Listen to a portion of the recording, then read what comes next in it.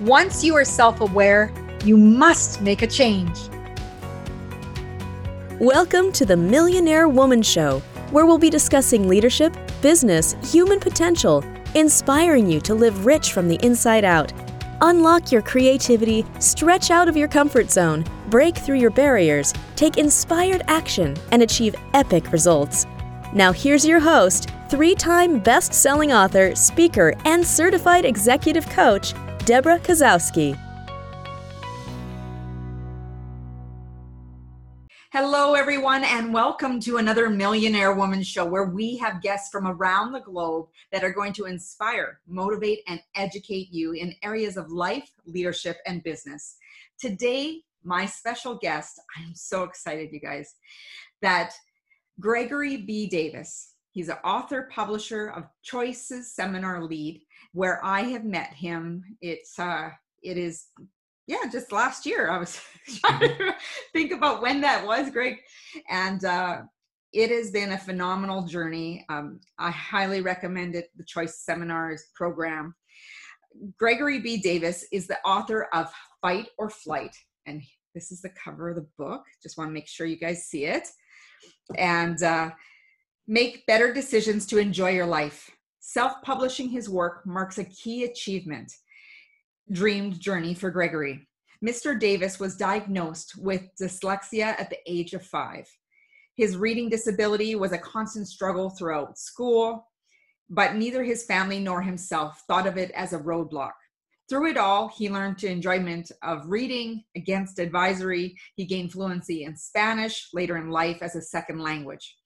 He successfully graduated from San Marcos High, continued his education at Texas A&M University in College Station, where he received a bachelor's degree in finance and ultimately received his international MBA from Thunderbird.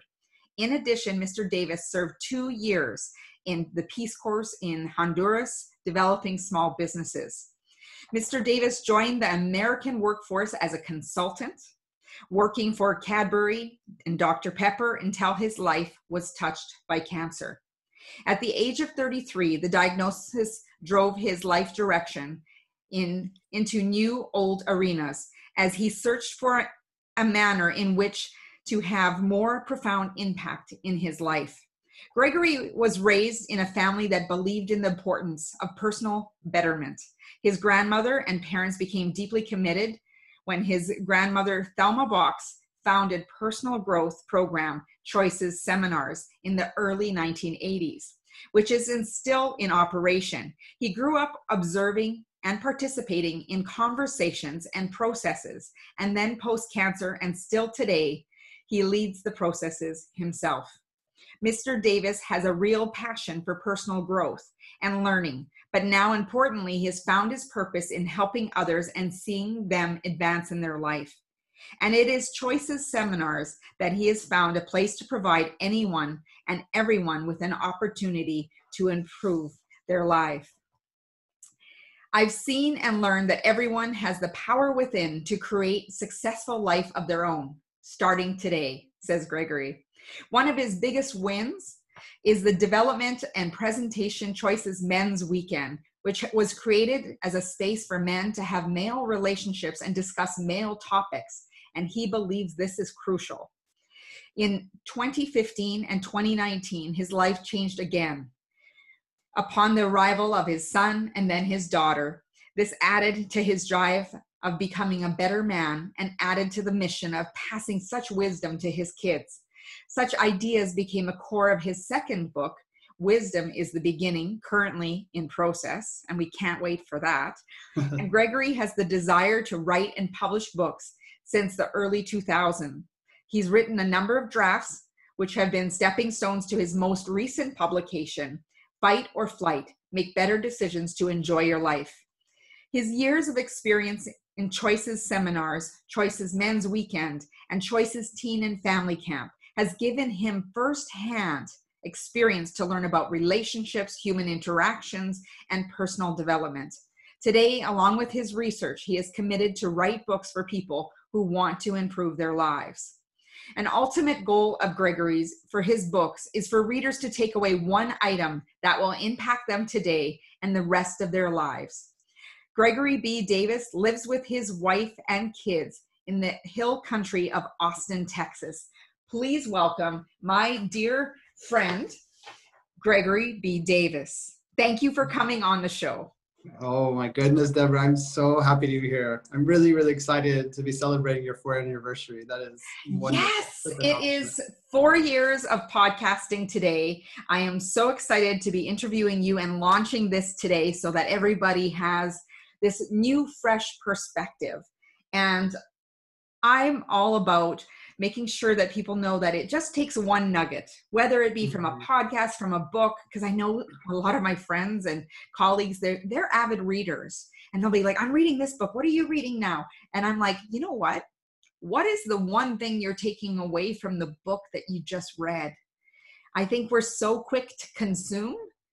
It's where implementation and taking away something that could change our lives, a simple concept. So I'm excited to talk about the fight or flight concept because we're talking about emotional intelligence a lot on the show, and that those amygdala hijacks. When I started reading your book, I'm like, okay, he's got to come on the show. He's got to talk about this. Yes. I think what a wonderful introduction. It perfectly sets up what we're going to talk about today. The book, the first half is about any individual and how they make their decision process and how the fight or flight response can really, really mess up and put them into short-term thinking. And then the last half of the book is more about relationships, your key relationships in your life. And once again, how the fight or flight hijacking, as you say, can really cause problems with that person closest to you. Yeah. So I think if people take away one thing, whether it be general thing or something that they can take in their relationships, whether it's being in their personal relationships, could be in the workplace, could be in their businesses, of how they react to different situations. Because we do know that we can have a choice to be responsive or be reactive. And it's a matter of choice. That's right. Hence the choices seminars, right? Everything. That's right. Everything's a choice. That's right. So let's start off telling us a little bit about yourself. I talked to you a little bit about, in the bio about dyslexia. I'm curious, like, how has it impacted your childhood and adult life today? In my childhood, it was a really big, huge impact. It's probably, when I look back, the most challenging thing I faced as a child, for sure. Because I think every child wants to be like the other children. They want to be like their best friends, like the cool kids, right? And me sitting in a classroom from a very, very young age, I knew I was different. And I had proof that I couldn't write as well, I couldn't spell as well. I would never be in front of the classroom writing on the board. That was like a sheer terror for me. And I made a lot of decisions in my childhood, my early childhood, that I kept with me until much, much later in life that frankly didn't work well for me. And in short, it was about me hiding out and trying to cover up that aspect of who I was. And today I know that's the exact opposite of the most healthy, most empowering way for me to live my life. But as a child, I wanted to be like my very best friend who could spell any word and find any word in a dictionary. And every single day of my grade school and childhood, I had proof that I was much slower and not as apt to get that job done as anyone else in my room. And it was tough as a little boy. It really was. Yeah. So, we have parents, we have, teachers, number of people in different occupations that listen to the show. And, when we talk about the stories that we tell ourselves, we talk about the tapes that play in our heads and how that impacts us into adult life. Twofold, what would you tell people who are in an authority figure position or someone that, a child might look up to about the stories, so that they understand the stories that we tell ourselves from an early age? How can they help change those stories earlier than what they, us carrying those stories for 20 years? Yeah. That's a fabulous question. This would be my experience in that I think recognizing that there is a story there may be the hardest step, or may have been the hardest step for me. I'll own it for me. Mhm. And if it was very difficult for me to even go to a teacher. Let's just say a teacher in this respect, and tell them what was going on, the challenges were for me, and what services I need in order to be successful in the classroom. That conversation was difficult, and whenever I didn't have it, it didn't go well for me in the classroom. Probably what if a teacher, and I know the teachers knew what was going on. There's something going on with Greg. Something different about Greg. If they had just stopped and said the words, pretty much like you had just said, what are you telling yourself right now, Greg? What are you thinking about yourself, and what about your dyslexia? And for me at a younger age to even consider that question, I think that could have been very eye-opening. I'm guessing my parents probably said those words to me, but there's something special about it coming from a teacher or an Yeah. authority figure or a trusted person versus a parent, that Mhm. that a child can hear differently. And so that would probably be the one thing I would suggest, to ask the question. Yeah. And I think not only with dyslexia, but when kids feel different, I think it's Mhm, really important for those, mentors or coaches or parents, the teacher, anyone who, like you said, you wanted to be your best friend. It could have even been your best friend to mhm, say, hey, what are you telling yourself? I know that I've seen athletes or amateur athletes, especially get under performance anxiety. So same mhm, thing in the classroom, right? People are watching, and for some people that pressure, added pressure, helps them perform better. But for mhm. others, depending on the story that they're telling themselves, it can help them or hinder them Yeah, in performing much, much worse. absolutely. That was my case. I think I was a little structured little boy. I knew how to get things done and accomplish goals in my young life. But the extra added pressure of I've got to do well on this test, and I can't misspell this word, and I must read this correctly, just put me into more of a anxiety around testing, and like that added stress was not helpful for me. Was not helpful for me. So how did you break the pattern? Hmm. Well, it took many years of gritting my teeth and talking to first teachers and then professors in college.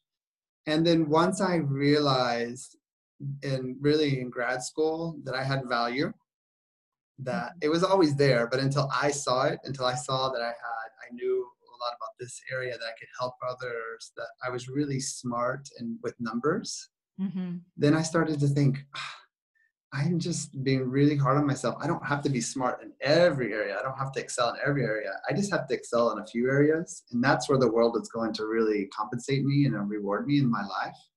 Yeah. And then it was like a, a match struck in that moment. I can still remember it in graduate school. And then from there, my whole perspective changed. It's exactly what you were talking about. It changed from be a good little boy, Greg, try to hide out, raise your hand when you know the answer, sit up front so the teachers will pass you by, to wanting to raise my hand because I wanted to put myself out there and go for it and risk. And it took into my mid 20s before that clicked for me. But finally it clicked. That's the important thing. Right.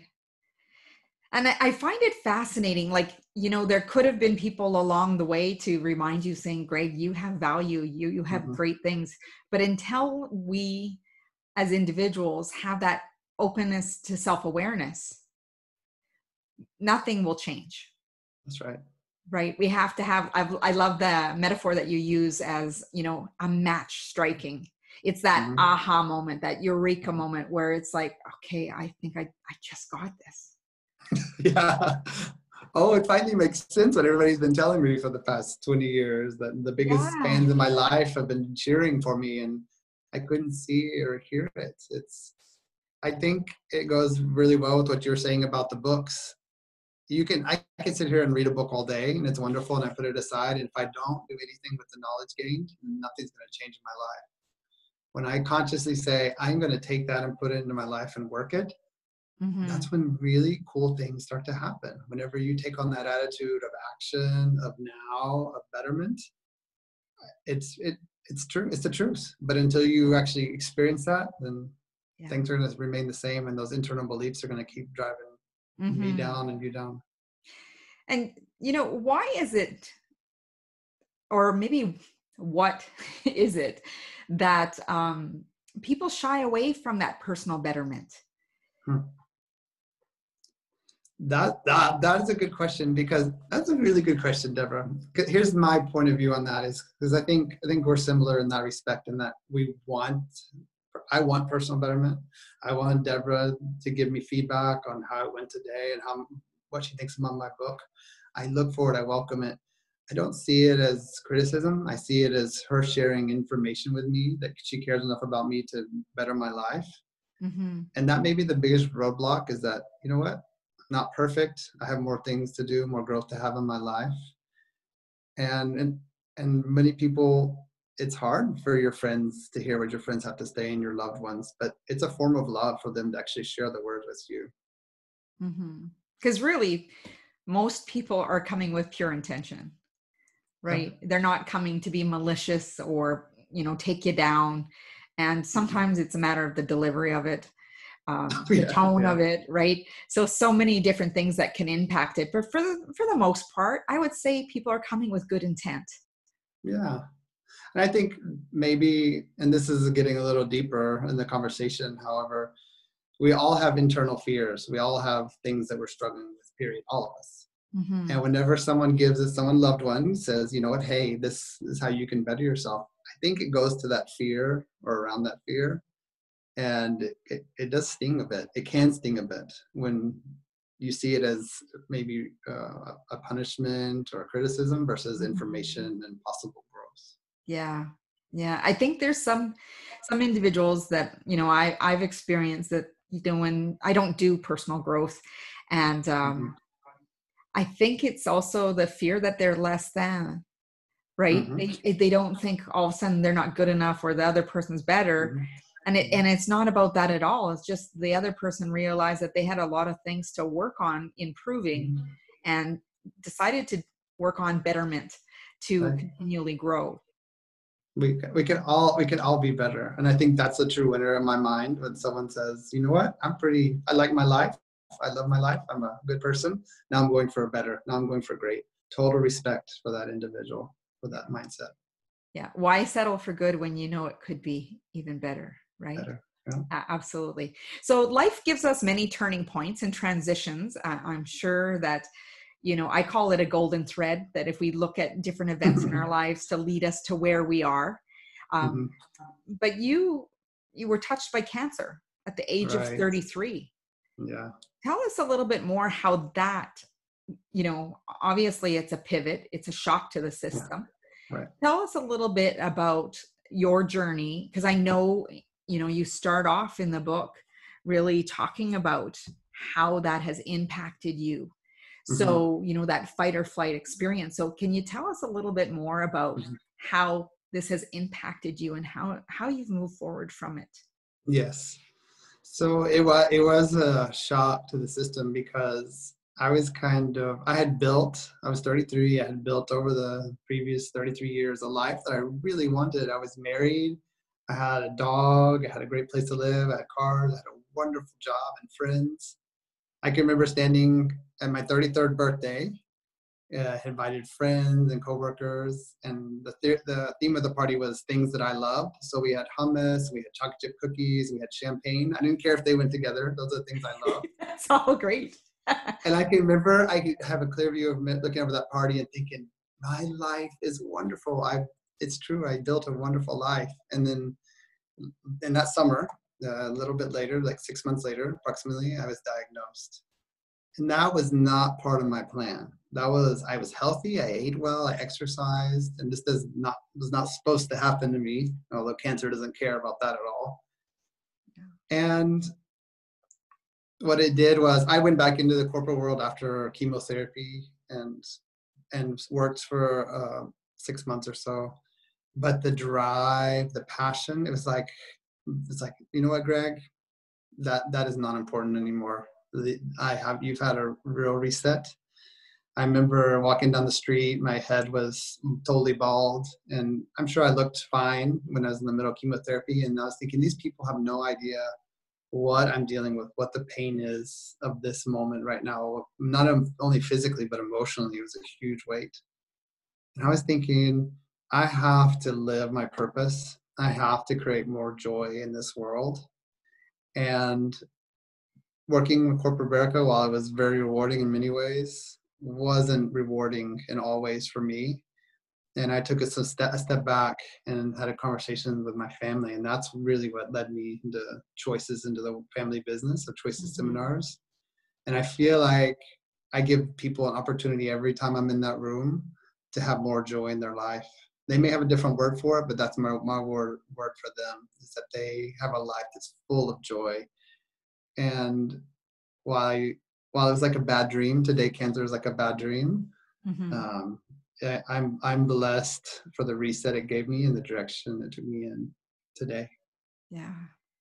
And it's interesting how it's often a major life event that comes up for someone to have that reset or to really pursue their passion.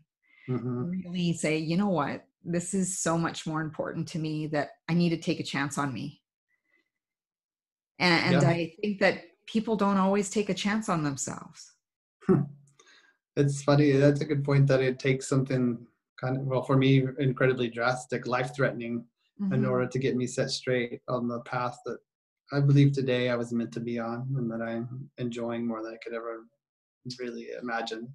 Yeah. And you are very skilled at what you do. I've witnessed to being part of the Choices seminars as a participant, and you're very skilled at what you do. And I'm glad the path has taken you that.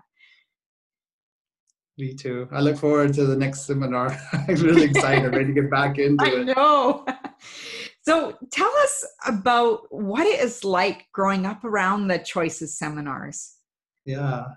It's interesting. That's an interesting question. I've talked about that a few times, because when I was 7 or 8 years old, and so in many respects, I have no memory of what pre-Choices or because my parents and family were working on bettering themselves almost my entire life. Yeah. But I can, when I look back today and look at my friends and some other people's lives, I can see, oh, it's not normal to sit around the dinner table and have your parents start asking you all these really deep, personal, inquisitive questions. That's something that's not kind of typical topic for a family. My parents joke and that they used to test out new processes and new ideas on my sister and I at the dinner table to see how we'd react and what we would talk about. And so that was kind of my life, my upbringing. And it was much later that I realized, oh, this is hard for people. This can be challenging. But I consider myself lucky that my mom and dad and grandmother cared enough about themselves, but also cared about me enough to want to become better, to want to become leaders in their lives, and to give me those gifts of opening my brain and allowing me to go for whatever I wanted to, and then understand that there's challenges and things that are going to get in my way, and give me some skills to work around those. So what has been your greatest lesson in the past 10 years doing this? My greatest lesson in the past 10 years has probably been that I'm 100% accountable for my life. That blaming, that criticism, that trying to escape, put it on someone else the way things didn't go well, doesn't do me any good. That I have right now to do whatever I want to do with my life, to do whatever I think is best, and to continue forward and work for those really, really, really big dreams of mine. And publishing a book was a huge dream of mine. The little dyslexic boy publishing a book was a huge dream, huge win for me. And it's up to me. And it's up to me every single day, right? Thinking right now, what's the best thing that I can do for me? What gives me the most fulfillment? What gives me the most drive? What puts a smile on my face? My little boy is watching me every moment. What is he going to take away from this moment? And I want him to live life with passion and joy and be doing really cool big dreams, because those big dreams, they don't just happen. They won't just fall in my lap. I have to put forth the effort, and then they will happen. That's what I've learned over the 10 years. It's up to me. Absolutely. So one of the things that I love to ask, especially because you're a first time author, what did it feel Mm. like to open the box with the book? That was like, it's real. Oh my goodness, it is real. It happened. It's here. It's in my hands. It's something that's going to live forevermore. And Yes. I did something that has been a goal of mine for 4 years. 4 years I worked towards it. And I've read it's not easy. It's challenging. There's roadblocks. It's all true. It's all true. Yeah. And I just keep moving the boulders out of the way, keep moving forward. And it's probably one of the biggest wins of my life. Not the biggest, but one of the biggest wins of my life to open Yeah. that box and see the book there. Yeah. One of the things you just said about what you put in here, and it hit me just as soon as you said it. I'm like, The Alchemist, Paulo Coelho. Yeah, it's a great book. It's when I first listened to that book, I listened to it on audio, and I Mhm. was driving to a conference, and on my way there, I just broke into tears. Mhm.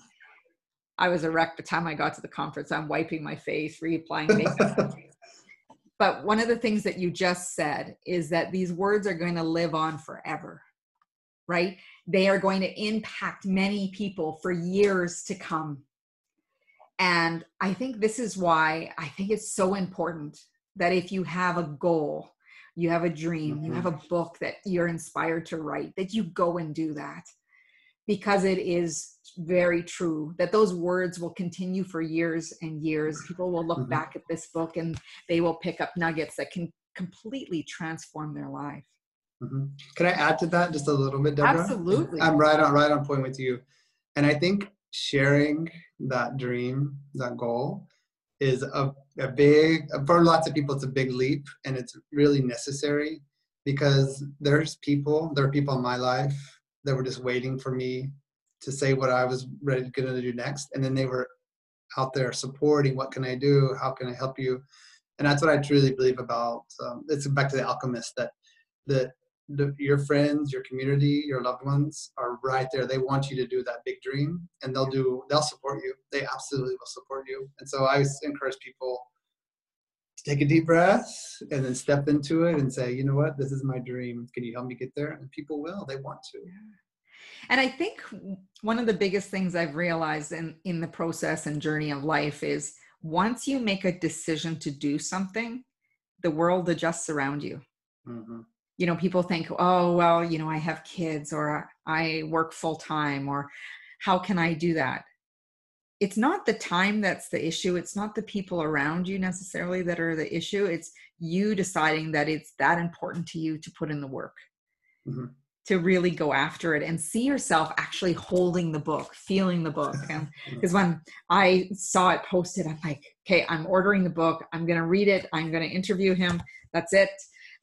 Because this fight or flight is so important. So how did the idea for this book come about? The fight or Mm-hmm. flight, better decisions to enjoy your life. It's based on a process from choices. And the process and choices is approximately 45 minutes or an hour long. And what I did is I took a really deep dive into how our adrenal gland, how the flight or flight mechanism, how it really impacts our decision making. And I think it's easy to understand. It's something that everyone deals with because everyone has this reaction, this fight or flight mechanism alive inside of them, and it's a part of our life, and it's a wonderful gift when we use it when it's supposed to be used, and when we're in danger. This is when it's designed to be used. Mm-hmm. However, when we allow fear, when we allow our fears to take over, because our brains can't distinguish very well between fear and danger.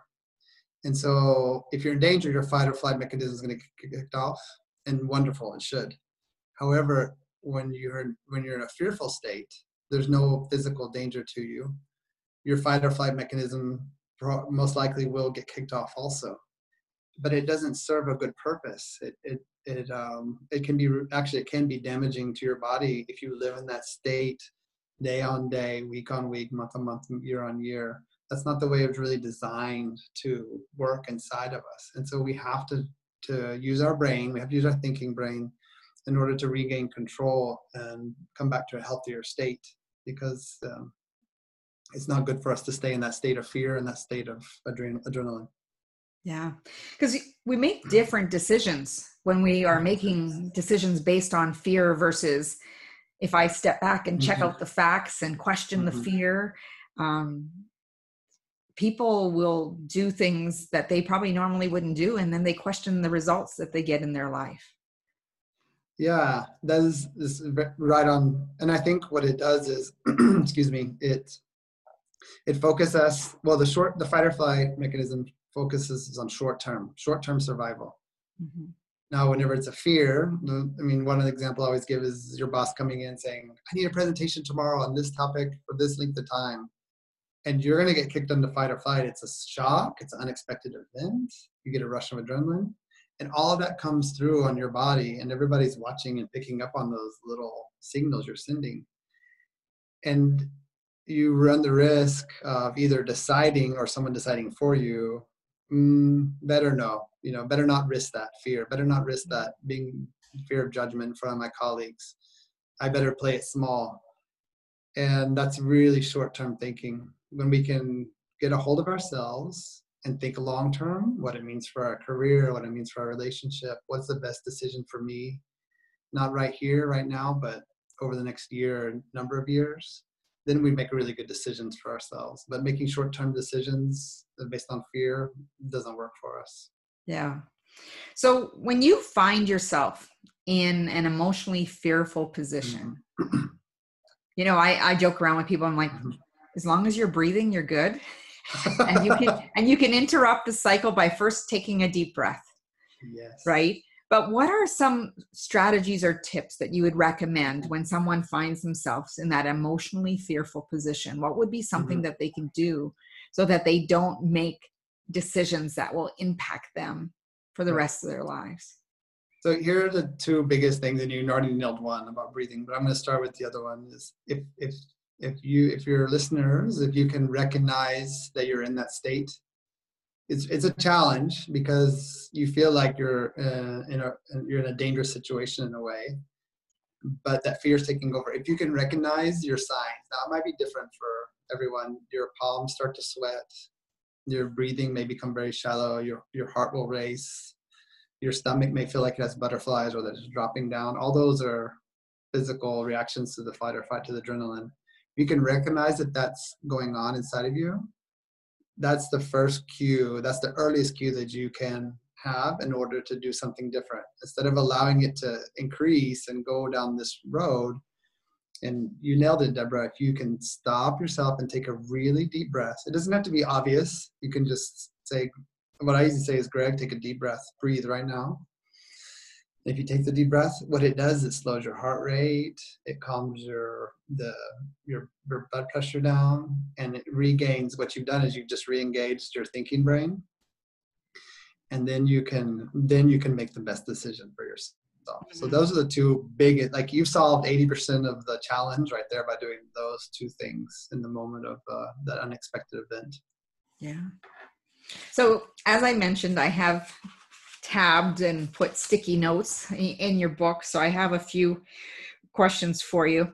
One of them, just for our audience, I'm just going to take it right from the book here and have you expand on it, Greg.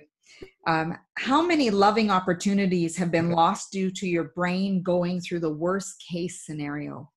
We have opportunities and possibilities that are presented to us on a regular basis.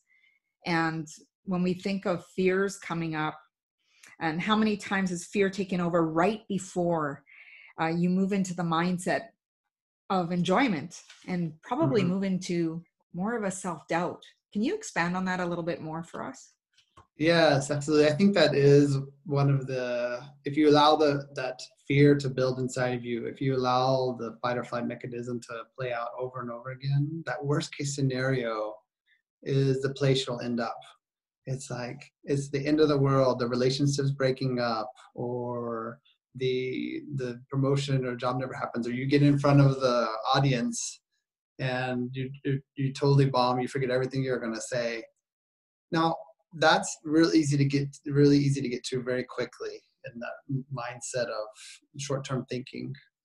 Whenever you take a step back, whenever you can talk it with a friend, or whenever you can decide inside of yourself, let me really think about if this is really realistic, then you get to very quickly, you know what, no, I've done this X number of times. No, that person really does love me and care about me and wants the best for me. I'm not going to act this way. I'm not going to allow myself to just react or go to the worst case scenario of us ending the relationship. I'm going to go to a place of love, and we're going to be there together, support each other, and I'm going to come out on top, because that's kind of what we were talking about earlier. Life's about those big wins, about those dreams coming true, and real easily we can rob ourselves of those before even starting if we live in a fearful place, if we live in a place of adrenaline-filled life. Yeah. And I think people need to catch those fears early, that self-doubt early, so it doesn't stop them from a mission like writing a book, to have those words last for centuries, to make an impact, whether it be volunteering, whether it be writing the book, going in front of a class, whatever it is for that person. And I love how Julia Cameron refers to the artist's way, that everybody's craft, no matter, and it's not necessarily that you're thinking that you're an artist, you're a sculptor or a painter. The artist is whatever your craft is that you hone, you share with other people, that creative and innovative side of you. And as you were speaking, talking about the fear and preventing yourself from moving forward, I know that the fear of hearing feedback, and we talked a little bit about feedback earlier, is really that rejection. Yeah. They're rejecting me. I'm no longer of value, or my worth has gone down. And that's not the case at all. I see it as love to help someone go to a better place, to get to a better place. Oftentimes we can't see what is holding us back most in life, or maybe what we're talking about right now. What is the biggest roadblock in me obtaining my dream? Maybe I do need some outside information and assistance to take a step back and see what is going on. Why can't I step into this and obtain this goal, this dream of mine? And maybe one little nugget of one wise word from a person that really loves you and cares about it is what you need. Because if I sit there and try to figure out all my problems and solve all my issues, I'm as smart as one person. But whenever I get my friends and family around me and say, help me, tell me what's going on, what's holding me back, then I'm as smart as all these people in my life. And now that is powerful. That's when you have your clan, the people beside you, you have people rooting for you, rooting for your dreams, rooting for you to have your biggest successes in your life. And that's the place that I want to get to. And I think that's what I want everyone to get to in their life, is people rooting for you and obtaining your dream, whatever it is. Like you said, it doesn't have to be writing a book. That's not for everybody. But living your dreams, that's where passion is. That's where the gasoline of life comes about. That's where we get to do really cool things with our life. And that's for everybody. That's Absolutely. For everybody. And one of the things is, I think, when people hit those roadblocks, and, I know, it takes some time to write a book, but when people hit those roadblocks, they often think that it's this or that. There's only these two options. And I've caught myself personally in that as well. It's either a yes or a no. These are the two options. Yet if we expand our thinking, there can be so much more. That is a huge trap. I think that's a huge trap, period, but it's definitely a huge trap of the fight or flight. Is I call it either or thinking, this or that. And it's so not true. We say, well, it's either fight or it's flight. Either I fight this out again with my spouse, or I shut down and then they win. That is it's a lose-lose is what's being set up in that situation. Only when we take a step back once again and re-engage the brain and think there's an unlimited amount of ways to meet this roadblock. There's an unlimited amount of ways to have this conversation. There's an unlimited amount of ways to reach this point where we can both have what we want in a relationship. Then that's where life moves forward. That's when we can respect and love each other, and the relationship, that third entity, can become more and grow between the two individuals. And definitely become more powerful force in the world, as a team working together. Yeah. And once again, that's back to what you were saying. I'm not as an individual, I'm powerful, but not as powerful as I can be with everyone on my side that has my back in life. Beautifully said. So we're almost at the end of the interview, Greg. We could keep talking about we could. I would love to nerd out with you here.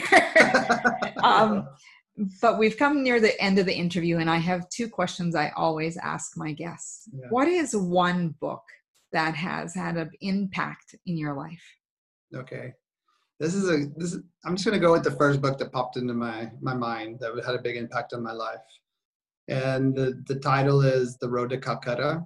And very short, it's about a individual who went to live in the poverty-stricken areas of Calcutta and lived amongst them and gained knowledge and faced the same challenges.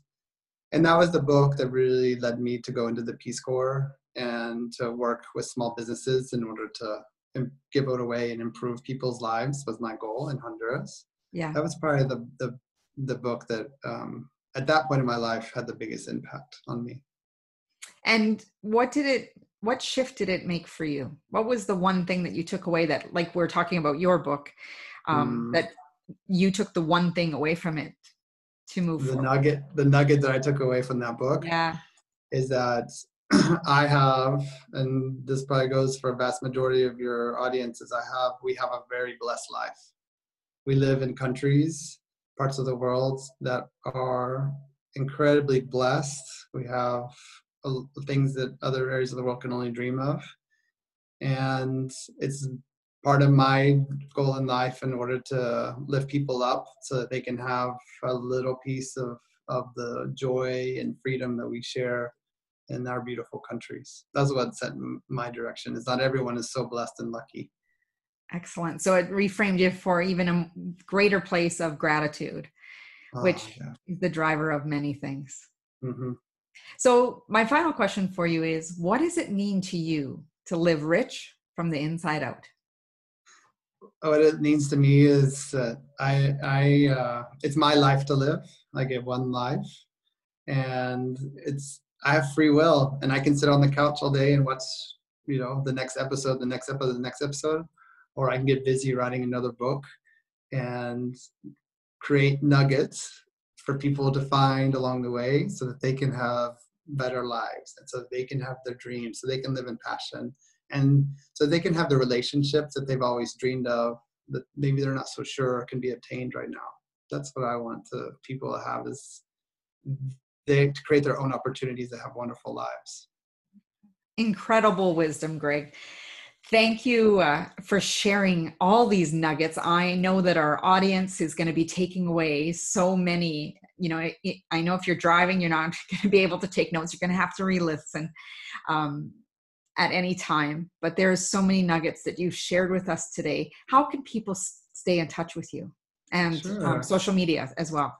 Yeah, so we have the website. It's wisdomisthebeginning.com. That'll be the name of my second book that I would love to come back this year and talk to you about early next year, Deborah.